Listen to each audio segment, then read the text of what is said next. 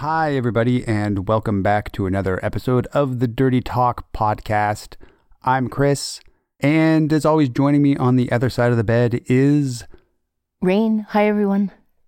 Hello, Rain. Hi, Chris. Today, we are going to be talking about some stuff.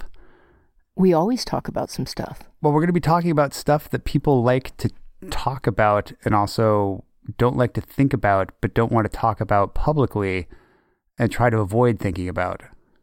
Okay, that's two very different topics. So one of the things we're talking about is stuff that people really like talking about, and the other thing is stuff that they avoid talking about and thinking about?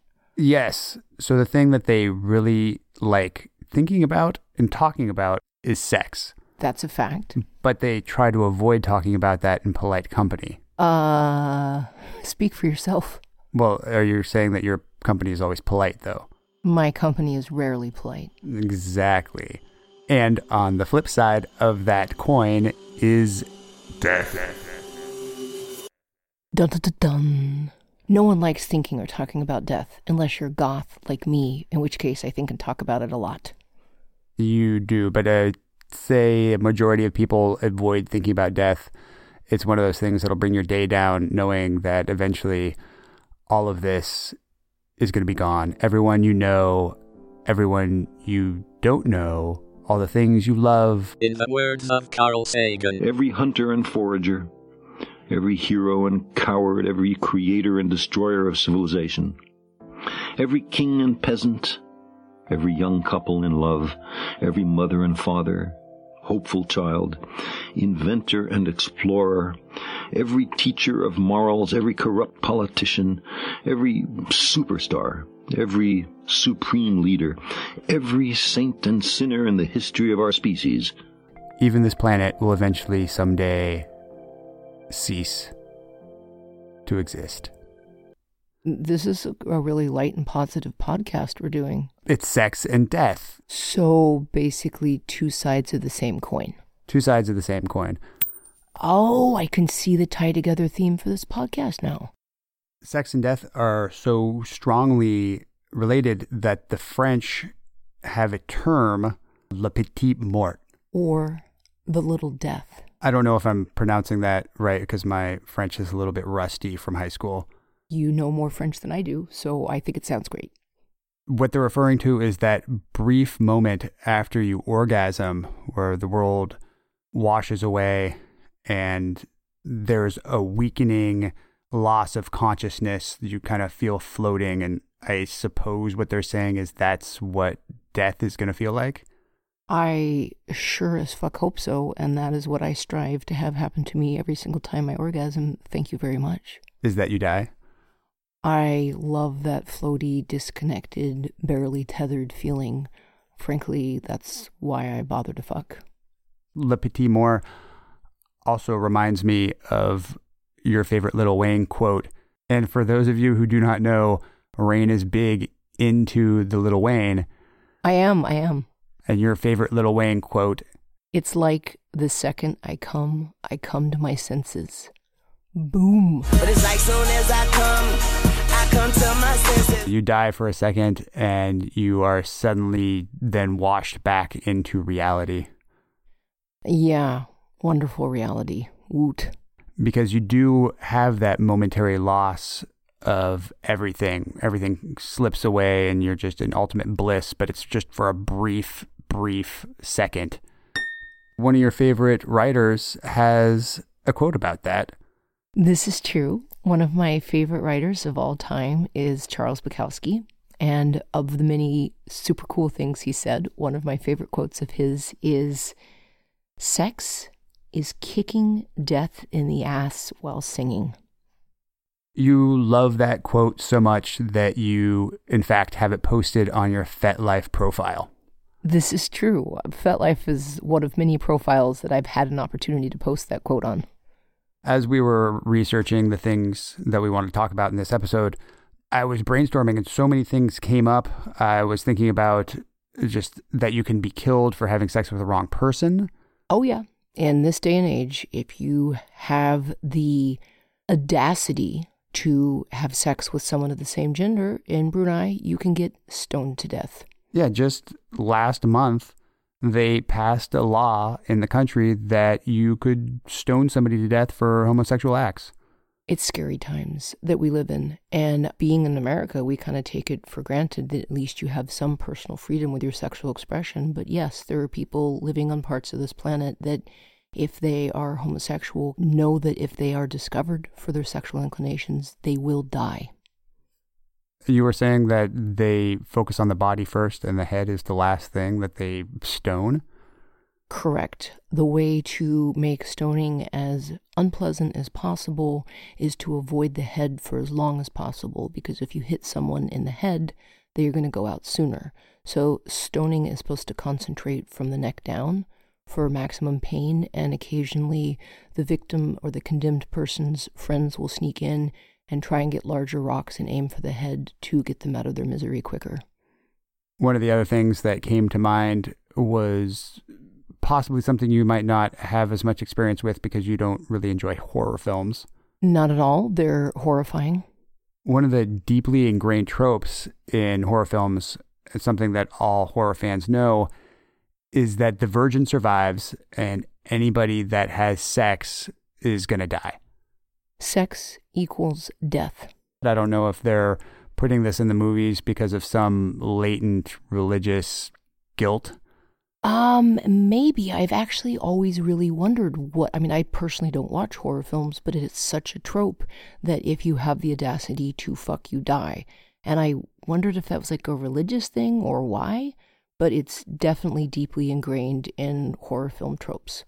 One of the films that I really enjoyed that played with this topic, but kind of reversed it a little bit, was It Follows, which came out a number of years back. And the premise of this film is that you get infected with death if you have sex with somebody that has been infected with death. Essentially, you get infected and then you have a short amount of time in order to go and have sex with another person to then infect them and eliminate the obligation from yourself. And now they have to go and have sex with somebody else so that they won't die. So basically passing on the infection. Yeah, passing on the infection. It's a little bit of a twist on that where you can have sex and you won't die, but only if you go and have more sex. Okay, that is flipping it around. And then what that brought to mind was venereal disease, of course. Huge connection with venereal disease and death. Sometimes sex literally equals death. Oh, yeah. In the 80s with the AIDS epidemic that ended the whole free love movement of the 1960s after the invention of the birth control pill, and people could essentially have sex worry-free. You didn't have to worry about the babies, and any VDs that they came upon up to that point, they could just do away with a little shot of penicillin. My godfather passed away of AIDS at a time when it wasn't treatable. I mean, I was pretty young, but I do remember the journey. I remember how quickly he seemed to vanish in front of my eyes. He just melted like a candle. That is when childhood dies, is the final realization that this is all temporary. We did kind of conquer that VD thing for a little while, but now sex and death have become more and more synonymous with each other. New venereal diseases are popping up and they can't treat the old ones because our antibiotics are becoming less effective. I actually discuss this a lot in my classes, and people think it's a buzzkill because they're trying to come to my classes to have happy, fun, sexy time. And one of the topics I do have to cover, and I focus on a lot, is that our antibiotics are becoming significantly less effective at very rapid rates. At the same time, there is a huge increase in antibiotic-resistant infections. Syphilis is becoming antibiotic-resistant, gonorrhea, chlamydia, they're discovering new STIs, and we live in interesting times. That's the ancient Chinese curse. May you live in interesting times, and we most certainly do. You were telling me about syphilis just a little while ago, and one of the things I didn't know is that people had to get prosthetic noses. Oh, yes. If you want to do even the slightest amount of research, you will come across these because they were actually fairly common. Once syphilis started marching its way through your body, one of the really distinctive ways that it affected you was that your nose would basically collapse in on itself. It was called a saddle nose, and it was very obvious what was causing it. You were wearing directly on your face, the first thing that people see, evidence of you having sex. Tainted, contaminated sex. And if you were lower class, there was nothing that you could do. But upper class made prosthetic noses. Not only did they make prosthetic noses, but some of the first rhinoplasty happened in the 16th century. I'm going to mangle his name, so for all of my Italian listeners, I apologize in advance. I'm going to try. Here we go. Tagliagossi. I'm sure that I'm mangling it, but he was... Excellent. Good try. Thank you. He actually did an incredibly elaborate surgery that involved sewing the patient's left arm onto their face and cutting a flap of skin and grafting it to their nose. And then there was a very elaborate sling that he would put the patient's arm in so that it couldn't shift. And for multiple weeks, the patient would have to have his arm sewn onto his face, and the skin would graft, and then he would cut and shape the nose. He would use a metal form and some wool. Supposedly, the noses that he was able to create with this method were very effective and very realistic looking. Not only was he the best surgeon, he was the only surgeon, and when he died, there was no one left that knew how to do this procedure. All these poor people were stuck with their syphilitic noses. Yeah, well, that's what you get for banging. Oh, the sin of it all. Well, we're glad that you joined us for this Sex and Death podcast today. It's only going to get better. Before we get into the main meat of the subject, we do have a call-in question which does kind of loosely relate to this topic.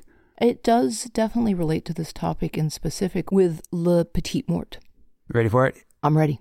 Here you go. Hi, Rain. How you doing? Yeah, I love all your movies. You're awesome.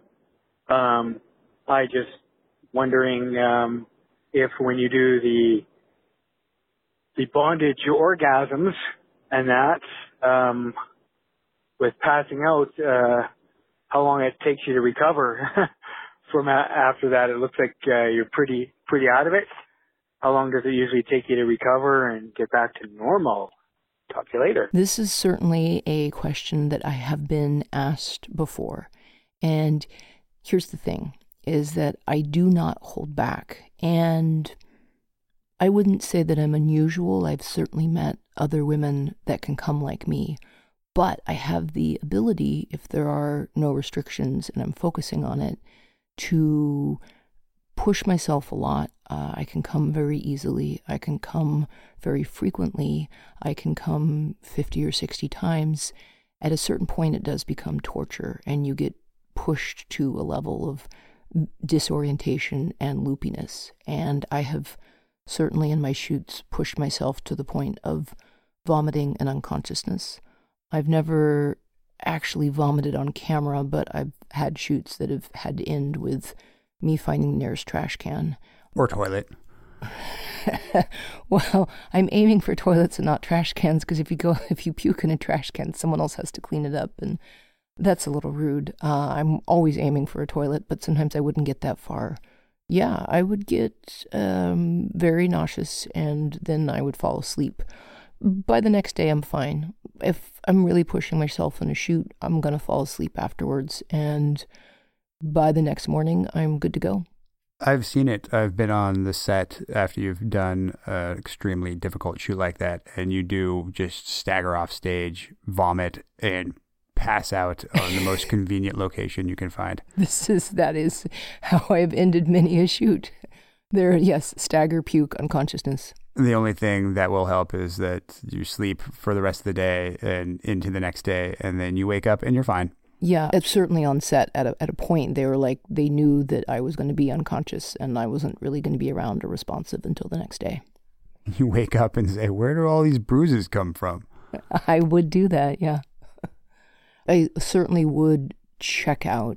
That's that kind of drifty unconsciousness, altered space, which is why I would do the things that I do. But I'm seeking that very pushed, altered headspace, which seems to come with puking and then unconsciousness. Like you said, you like to go right up to that edge. Fuck yeah. And look over that edge. Oh, yes. Maybe dangle a toe or two over. More like a whole leg. Ooh, getting the whole leg out over the edge. Yeah, you don't want to fall off, but I want to see how far I can get to the edge before I plummet into the abyss. Well, you want to spit over it and see how far it goes down. Oh, hell yeah.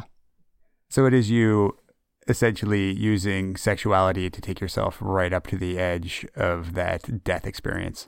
That's how I use my sexuality, yes. For a fact, as a refined tool, as a craft. And I've gotten really, really good at it. There you have it, sex and death.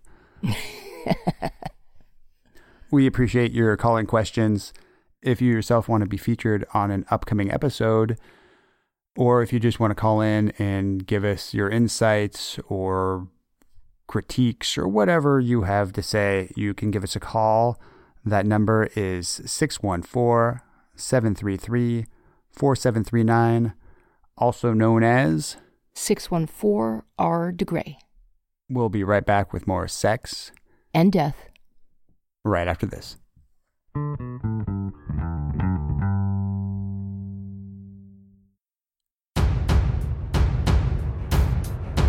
Previously on Dirty Talk After Hours. Yeah, you ready for this final volley? I'm ready. All right, let's do it. All right, hunker down. Oh shit, it looks like they're regrouping. Ah! What are they doing over there? Oh crap! Incoming! Ah!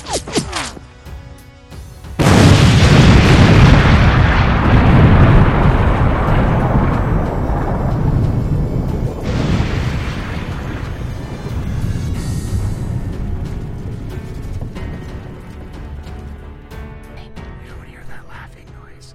There's no laughing. Or there's a scratching. Scratching? What do you mean scratching? There's nothing scratching. Don't. Wait, I need to get out of here. Are you freaking out, man? Yeah, I can't be in here anymore. Don't freak out. Stay chill. There's no scratching. Let go of me. I'm not touching you. I'm not touching you. Touching. Something's touching. Nothing's touching. You're freaking out, man. All right, let us out. Let us out. Let us out of here. Turn a little bit more and take another half step back. Half step. No.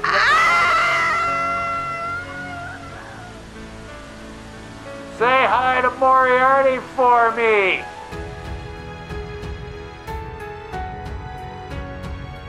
Dirty Talk After Hours.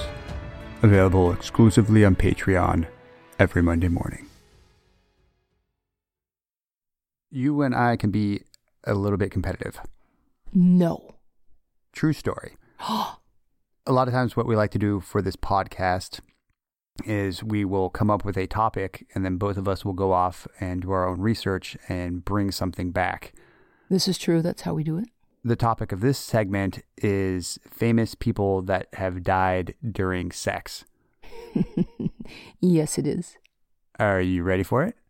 I'm so ready. All right, give me what you got. The go-to thing that people have in their mind when they think about famous people having sex is autoerotic asphyxiation, which is a very common sexual habit. It doesn't get talked about all that much, and really it only swims to public consciousness when a celebrity dies from it, like David Carradine or Michael Hutchence. For those of you who don't know, David Carradine was the main character in Kung Fu. He played Kane. And Michael Hutchence was the lead singer for this group.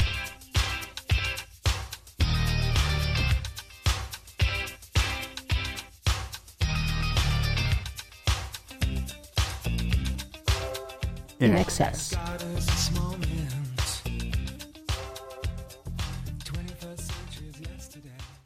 Most of us will perform on ourselves a mild version of autoerotic asphyxiation. If you're getting close to coming, you will notice that people gasp more. They're gasping shallower. They're going longer without breath. If you're building up to an orgasm, you can have a tendency to hold your breath and strain to get there. That is a mild version of autoerotic asphyxiation. And when people start enjoying that lightheadedness, that swimminess that you can get, some people are motivated to push it a little further. To the point, and I've never gotten there, but obviously with these obits, it's a thing, where you practice compression of your own neck. When you're masturbating, you want to see how far you can get, and people will tie themselves up and really do pressure on the neck and get that amazing exploding orgasm. But sometimes it goes too far. And when it goes too far, you end up dead, because sex can equal death. In doing the research for this podcast, sure, if you've done even the mildest amount of research, you will get into David Carradine or Michael Hutchence. But when things get a little weirder, and that's what we here at the Dirty Talk podcast like to specialize in. We like it weird. We like it real weird. We like a palm scratching kind of weird. The weirdest case that I found was the case of Albert Dekker. Now, he had everything to live for. Very successful film career. His fiancée was a model, and he was due to be married in less than a month. And his fiancée couldn't reach him. She got concerned. Went to his house. Managed to gain access to his house. He was found locked in his bathroom, alone and dead. It wasn't just that he was found dead, it was how he was found dead. He was 6'3", and he was found kneeling nude in his bathtub with a used hypodermic syringe dangling out of each arm. It gets much weirder. He had a noose around his neck, a scarf around his eyes, a horse's bit in his mouth, a leather thongs stretched between leather belts that were around his neck and chest. A third belt was around his waist, which was tied to a rope that stretched to his ankles, where it had been tied in some kind of lumber hitch. The end of the rope was wrapped around his wrist several times and was held in his hand. Even weirder, both wrists were in handcuffs, and then written in lipstick were the words whip, slave, and cocksucker, and on his lower abdomen with lipstick was a vagina that had been drawn. So it was classified as death by autoerotic asphyxiation, but my questions are, how do you leave 2 syringes dangling out of your arms, get handcuffs behind you, get yourself in this elaborate truss, and then just, what? He was having a one-man bathroom party. He was. So the level of complexity that this goes into, with this being his secret fetish, he was 63. It's obvious that it took him a really long time to refine and perfect this, probably one of the most extreme cases of masturbation I've ever heard of. So when his body was found, they did locate 2 previous injection marks on his right buttock. So buttocks. Well, I always think of Forrest Gump whenever I hear buttocks. Buttocks. on his right buttock. I don't know how else. Right butt cheek side. No, buttocks is the best way to do it. He had previous experience with injecting himself up, writing slut and cocksucker on his body with lipstick, drawing vaginas on himself, gagging himself, blindfolding himself, restraining himself. But the syringe is still dangling in his arm. Like, all of it makes sense. Like, I could see someone on their own, particularly a very successful actor who was married to, or was about to marry a super hot person, had everything. Sometimes having everything leaves you craving stimulation. Like, I just need to take this a step further to feel something.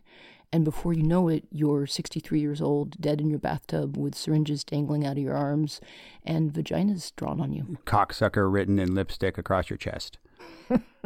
I mean, I can see the logical progression, and it's not what I would need to get off, but I can see him refining and perfecting this. But that, I think, qualifies as an awkward way to die. I love how we're kind of veering into true crime podcast in this. Everybody does true crime podcasts. That's well-covered territory. We can do some true crime, but we also have to do our added flavor of weird on top of it. The extra weird. What I don't get about this whole thing is autoerotic asphyxiation. Normally you're masturbating, right? Correct. He was handcuffed behind his back. Yeah, you can do that. And I have actually known people that do experimenting with self-bondage. And part of the thrill is restraining yourself in very awkward positions. And can I get out? Did I get out this time? Every time to date, I've gotten out. There was a case of a man in England who was found upside down and drowned. And his fetish, the way that he got off, is that he had to do a very elaborate bondage system and suspend himself upside down and hover himself over a pit of water. And this was how he got his sexual pleasure. And he had been stuck and rescued less than a month before his wife found him dead. This was how he masturbated, was a self-suspension over a vat of water. I may or may not die. And evidently getting caught and needing to be cut down and almost dying was not enough to make him walk away from the practice. And he did it again, and this time he didn't make it out and died. People will use restraints like handcuffs, and the thrill is, can I get free? It really adds to the sexual pleasure. So the only way that this death makes sense is that, as opposed to injecting himself in his butt, which he had previous experience with, he decided to live it up a little, do the injections, and then was rushing into the bondage, so didn't have time to get the needles out, I guess. But then handcuff yourself behind your back and leave the needles in the arms?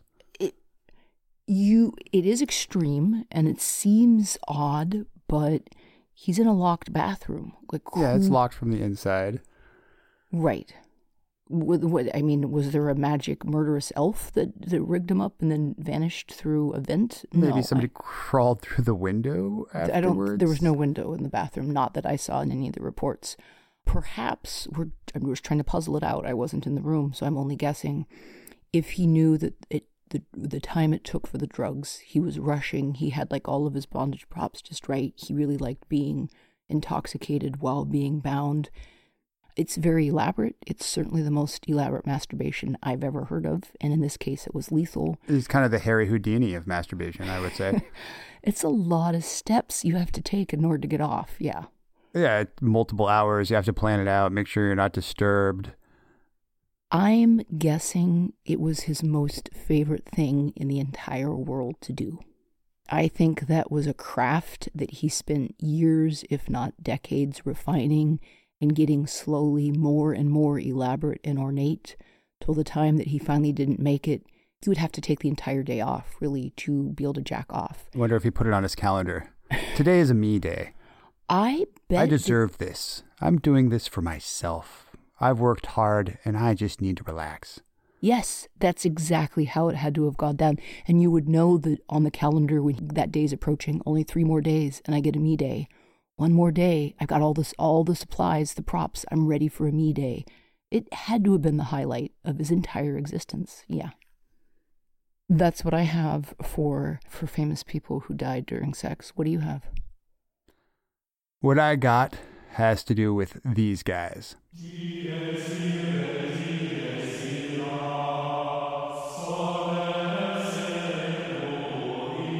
The Catholic Church. What do you love more than talking about sex and death? Religion. Talking about religion. Fucking love it. So what I got is combining your 3 favorite things into one. How are you going to do that? Popes. Aren't popes not supposed to have sex? I don't think so. I think popes for a long time were engaging in a lot of odd behaviors. They were selling people forgiveness. Oh, pardons. Yes, that's true. Yeah, you could sin as much as you want as long as you have the coffers. You could pay for a spiritual hall pass and do whatever the fuck you wanted. Exactly. If you could guess, how many popes do you think have died while having sex? See, I would think 0, but I can tell that that's not the correct answer. The number is greater than 0. Is it less than 10? Yes. The number is between 3 and 5. 4? 4. Wow. How did you get that? You're amazing. 4 that we know of. So also probably some that they hushed that up. Possibly. I'm going to say yes, because it amuses me. These popes were pretty crooked. I'm not saying that modern popes aren't crooked or are crooked. I'm not conjecturing on that. But popes in the past have notoriously been pretty crooked. Okay, I have heard of that. Didn't some of them have hidden wives and illegitimate bastard children? Oh, yeah. Basically, they were just nobility. They did all the things that the other nobles did. They had affairs. They had illegitimate children. They engaged in distinctly non-biblical behavior. I'm sure their parishioners would be aghast at some of the things that went on in the Vatican. If they had pearls. Let's get started with Pope number 1. Introducing Pope Leo VII. Pope Leo was only pope for 3 years. He ascended to the papacy in 936, but in 939, allegedly he died of a heart attack while having sex with his girlfriend. I see. So yes, popes can have girlfriends, not just altar boys. That's fucked up, but accurate, but fucked up. There is no real direct evidence of this happening, but anecdotal evidence prevails. Pope number 2. Come on down. Ladies and gentlemen. Pope John VII. Now, Pope John VII has an interesting story because he was having sex when he died, but he didn't die from the sex. What did he die of? He was bludgeoned to death by the jealous husband of the woman that he was having sex with. You need to be careful where you put your dick because sometimes it can kill you. Don't put it in women with jealous husbands. Generally, that's a good rule, yes. This also proves that popes are capable of committing adultery. Yes, I should say so. Kind of a case of do as I say, not as I do. That brings us to our third pope on our greatest hits list. Which is? Another John. Lots of Johns. There's a lot of Johns. Holding steady at number 3. Pope John the 13th. He was also murdered by the jealous husband of a woman that he was supposedly having sex with. I'm sensing a theme. These popes just could not keep it in the papal robes. And then they died. My fourth and final pope on our death list is Pope Paul II. This is my favorite pope because he died while being sodomized by a page boy. Did the page boy have an unusually large dick? I don't know, but according to some accounts that I have read, this was his favorite page boy. Possibly. Also, there might have been melon involved. Supposedly, he gorged himself on melon and then proceeded to allow himself to be sodomized by this page boy, and in the act, passed. So don't eat a bunch of melon and then get butt fucked, or you die. That is essentially what the moral of this story is. Okay, I'll be sure to avoid that particular set of circumstances. Maybe the page boy was really good at fucking, and the Pope had a weak heart, and he got pushed into such bliss on the end of the page boy's dick that he just couldn't take it. Possibly. What a way to go. Really, I mean, talk about dying doing something you love. Well, I'm sure St. Peter is going to be high-fiving all these popes on the way through the pearly gates. Way to go, boys. Welcome to heaven. Give them the old slap on the ass. I think mostly for the one who died impaled on pageboy dick, and maybe slightly less for the ones who got killed by jealous husbands. That's not so much going out doing something you love. Nope. I feel kind of bad for the popes these days that are under such scrutiny they can't really indulge and reap the benefits of their papal reign. No melons and butt sex for you, young man.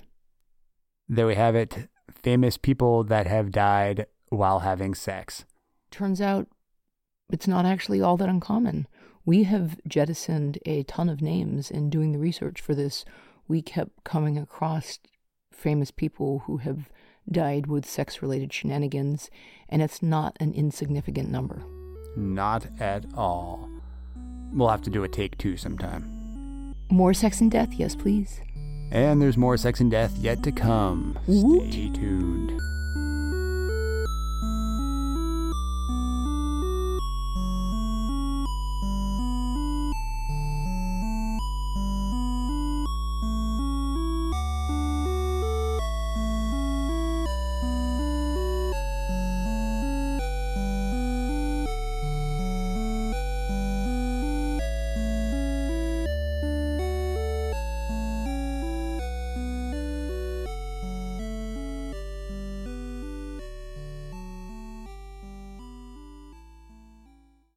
A lot of the sex and death that we see happening is happening in the animal kingdom. Yeah, there is a lot of death when it comes to fucking in the animal kingdom. A lot of the sex and death that we see in the animal kingdom is because of the sexual dimorphism that is seen there, where the females can oftentimes be 3 or 4 times larger than the males. Significantly so, which can end up being lethal for the males.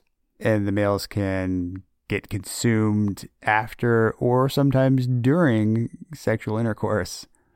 That would be really nerve-wracking if you could die in the act of fucking. I think if I was a male, it would really make me not want to have sex.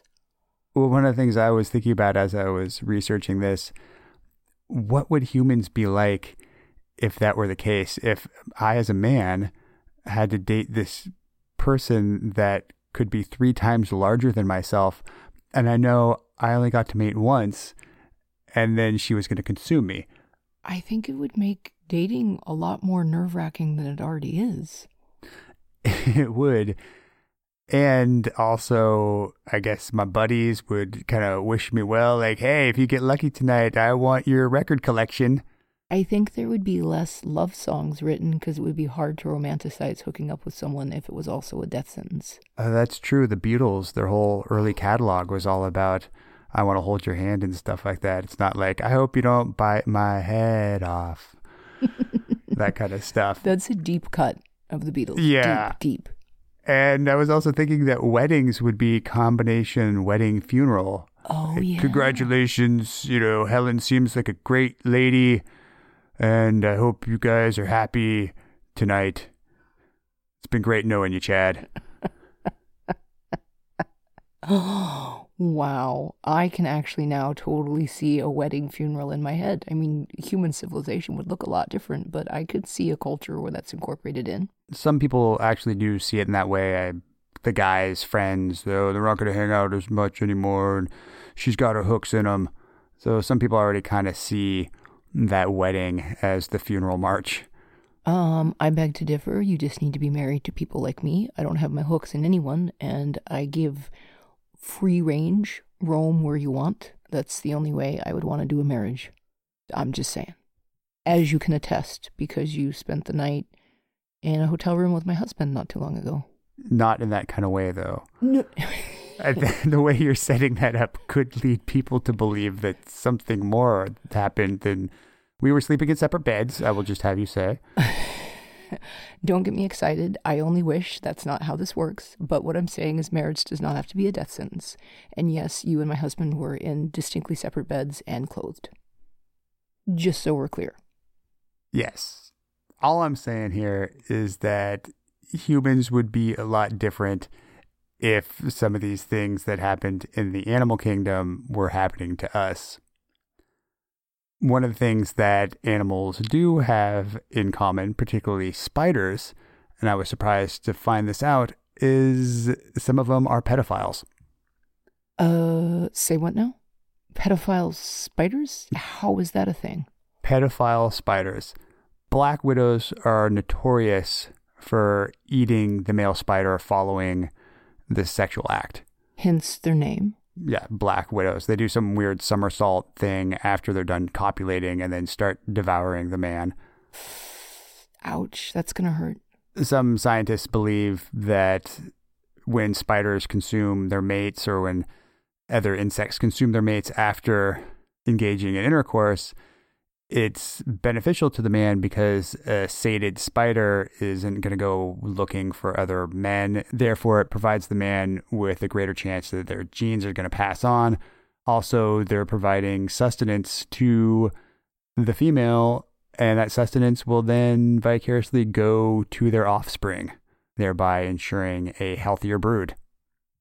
I can see the logic in that, but nevertheless, ow. That brings us to pedophilic black widows. Pray tell. They have found that black widow males interact and mate with sexually immature females on a really elevated basis. How does it benefit them to interact with a sexually immature female? Sexually immature females won't consume them. But they also, if they're sexually immature, how can they have offspring? The sexually immature females have a small sperm sac, I guess you would call it. A storage tank? Yeah, the male has to pierce their abdomen and find this sperm storage sac and then inject their sperm into the sexually immature female. And the female will then take the sperm and can store it for an extended period of time until they become sexually mature and then use that semen to impregnate themselves and have offspring. So pedophilia as a survival strategy. Yeah. This way, the black widow males can mate with multiple mates without getting devoured. And the spiders that are not smart enough to do this die. So wouldn't, in the end, a genetic tendency towards pedophilia be built into the black widow species? It seems like it. And it also looks like it's very common because they have found, in one study I read, that 1/3 of the subjects they looked at, the sexually mature females, had never had intercourse once they had become sexually mature. Because it was too dangerous to ride that ride. Yeah. Another interesting spider that I found was the Darwin's bark spider.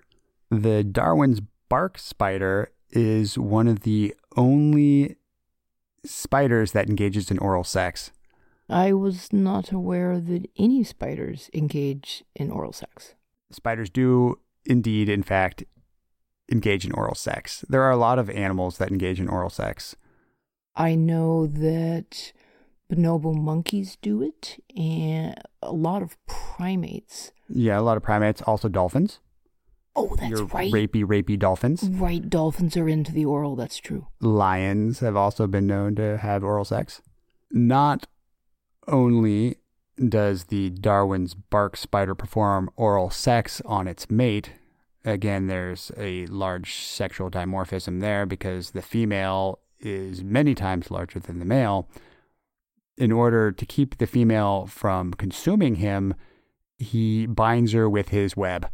So this is a spider that practices bondage.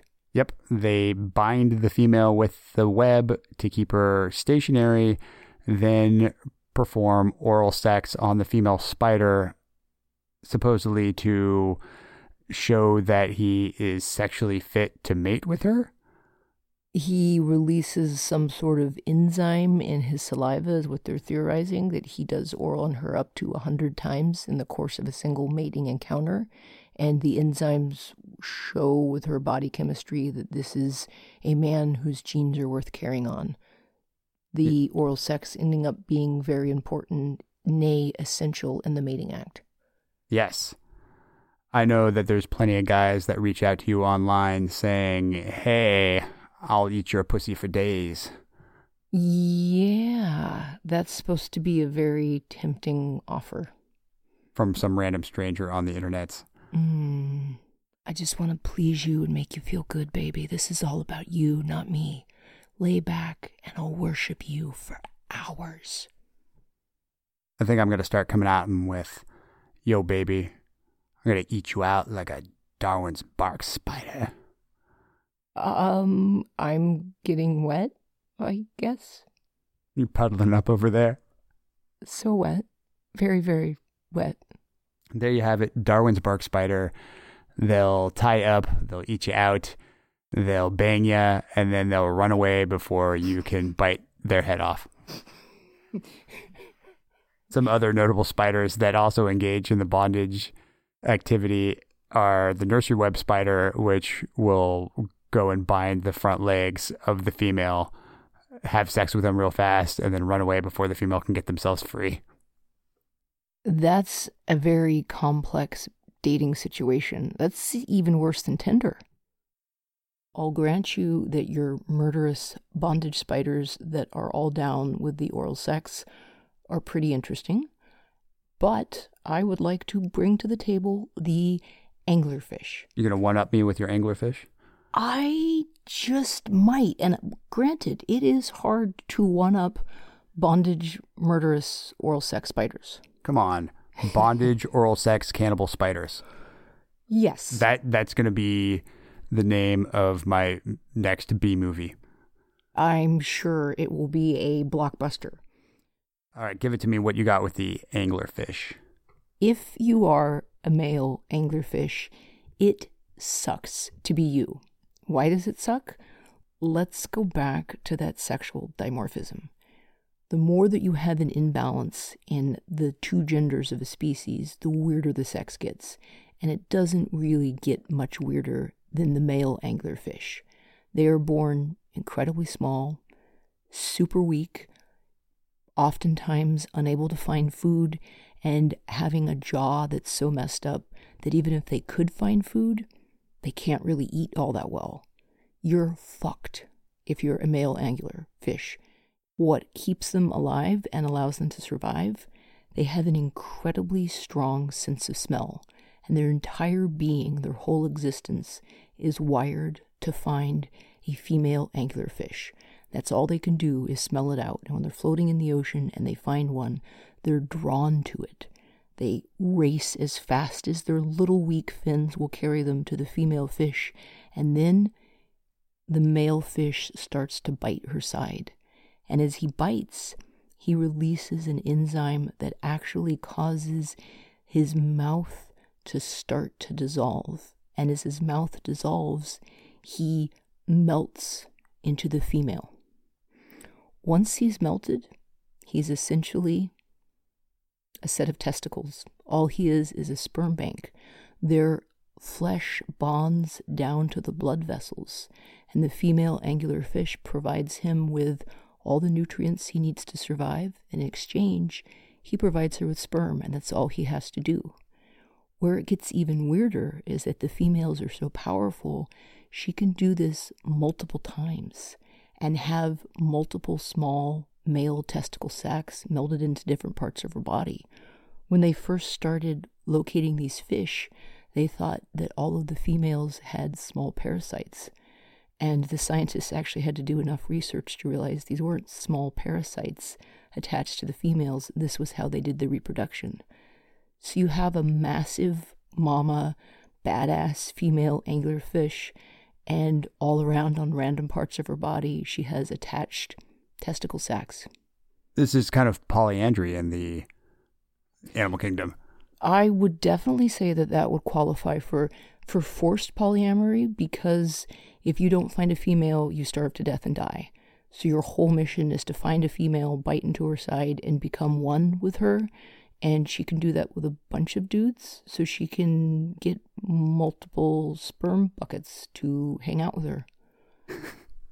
So when they say one angler to a fish to another, hey, why don't you go grow a pair of testicles? Basically, they're saying, yeah, go find a guy to absorb. Yes. That is a pretty odd development in the animal kingdom. I grant you that it is not bondage oral sex spiders, but it is polyamory sperm buckets with men that will die unless they dissolve into someone else. It's the ultimate matriarchal society right there. You can say that again. Hopefully you like what you've been hearing so far. If you do and you want more of us, you can find us at You can find me as Rain de Grey on all social media. And if you want to keep abreast of my doings, go ahead to my website, raindegrey.com, and sign up for the monthly newsletter. We also have a new Dirty Talk podcast Twitter. You can find us. We are at Dirty Talk Cast on Twitter. Just search for us, Dirty Talk Podcast. Follow us, and we'll see you there. I want to thank you again for joining us for our Sex and Death podcast. If you like this podcast, be sure to follow us on our social media. Also, a reminder that the podcast can be found on iTunes, Google Play Music, Spotify, Stitcher, Spreaker, TuneIn Radio, iHeartRadio, and basically anywhere else you can think that you can get a podcast. Please follow and rate it if you like what we're doing.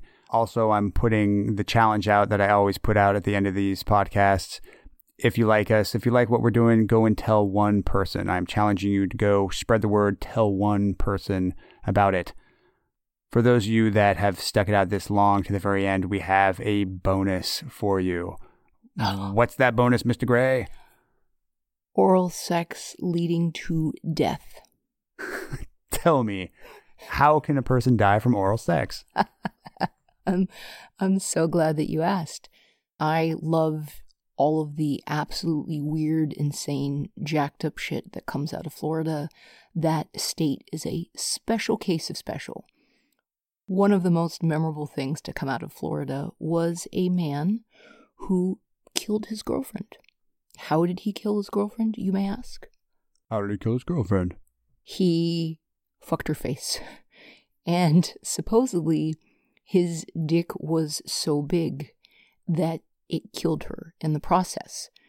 It wasn't just enough that was his defense. He was so committed for it to be his defense that he had his lawyer draft a petition requesting that this gentleman be able to drop his trousers in the courtroom in front of the jury so they could understand the full significance of his big dick defense. So he's basically saying, sorry, Your Honor, I don't think you really understand the magnitude that we're working with here. Please let me have my client. You can disrobe real quick and just slap it down on the table so you can see what we're working with here. He needed to prove that his dick was big enough to accidentally kill someone, and the best way this man thought to prove it was to showcase his murderous member. I'd like to introduce this into evidence, Your Honor. One very large penis. It kind of reminds me of the end of Boogie Nights. The evidence, Your Honor. One very large. Exhibit A. Exhibit P, Your Honor. Exhibit Dong. Okay, that's fucking funny. The end of Boogie Nights where he pulls his dick out. I'm a star. I'm a bright, shining star. Yes. That's my image of him in the courtroom. This is the dick that killed a woman, Your Honor. You can't blame this man for having such an enormous phallus. That was the crux of his defense, yes. I can imagine the Johnny Cochran. If the dick don't fit, you must acquit. Obviously, we just have a case of the dick not fitting, Your Honor. Things are breaking down here at the Dirty Talk Podcast. Okay, I'm good. You good? Give me a moment. Okay. I'm sorry, I'm picturing the courtroom. Okay. All right, I'm good. The second way that a person could die from oral sex, besides choking on an overly large cock. As it turns out, there was a study that happened in the 1960s where they came across 5 dead, pregnant teenage girls. Now, I'm all about learning things, and in the course of doing research for this podcast, I found an entirely new way that evidently a not insubstantial amount of people perform oral, which is deliberately blowing a fair amount of air into the vaginal vault. I'm guessing to cause a sense of dilation and pressure. I had never heard of this sexual practice, but it's common enough that 5 different girls died from it. The forcing of the air in the vaginal vault, normally, I guess, just stimulating. When you're pregnant and your cervix is shifted, the forcing of the air in caused air embolisms, and all 5 of these girls died. From having air forcibly blown into their vagina? Yes. Death. Death by sex. The only cases where this has happened is when the female recipient is pregnant. So I'm guessing that if this is a form of sexy time you want to engage in, there's been no cases of it happening while they're not pregnant. So if you want to blow air into a woman's nether regions, make sure she takes a pregnancy test first. Yes, or she'll die. I'm kind of curious. I'm going to try this with you. I'm going to force large amounts of air up into your cavity. So you're really into queefing? Oh, sure. What goes in must come out. Or I guess it doesn't because it gets lodged in there and causes an embolism. Only if I'm pregnant? Better not knock you up and then get the bellows. Well, it would be a way to not have to pay child support. Ooh, I wonder. See, all these guys that go and murder their pregnant wives or girlfriends. Oh, no. The edit, you have to. No. The Dirty Talk podcast does not give murder tips. My bad. No murder tips. We'll get sued. Sorry, Your Honor. I swear I was just giving her a little oral sex. Now I don't have to worry about child support. I don't know. Yeah, I don't know what the air compressor was doing in the room. She slipped and fell. That happens all the time. All right, we're going to end it here before this goes completely off the rails. I think it went off the rails a while ago. No, it's just turning into a multi-car wreck. Thanks again for joining us. Hope you enjoyed this episode. We'll talk to you next time. Bye.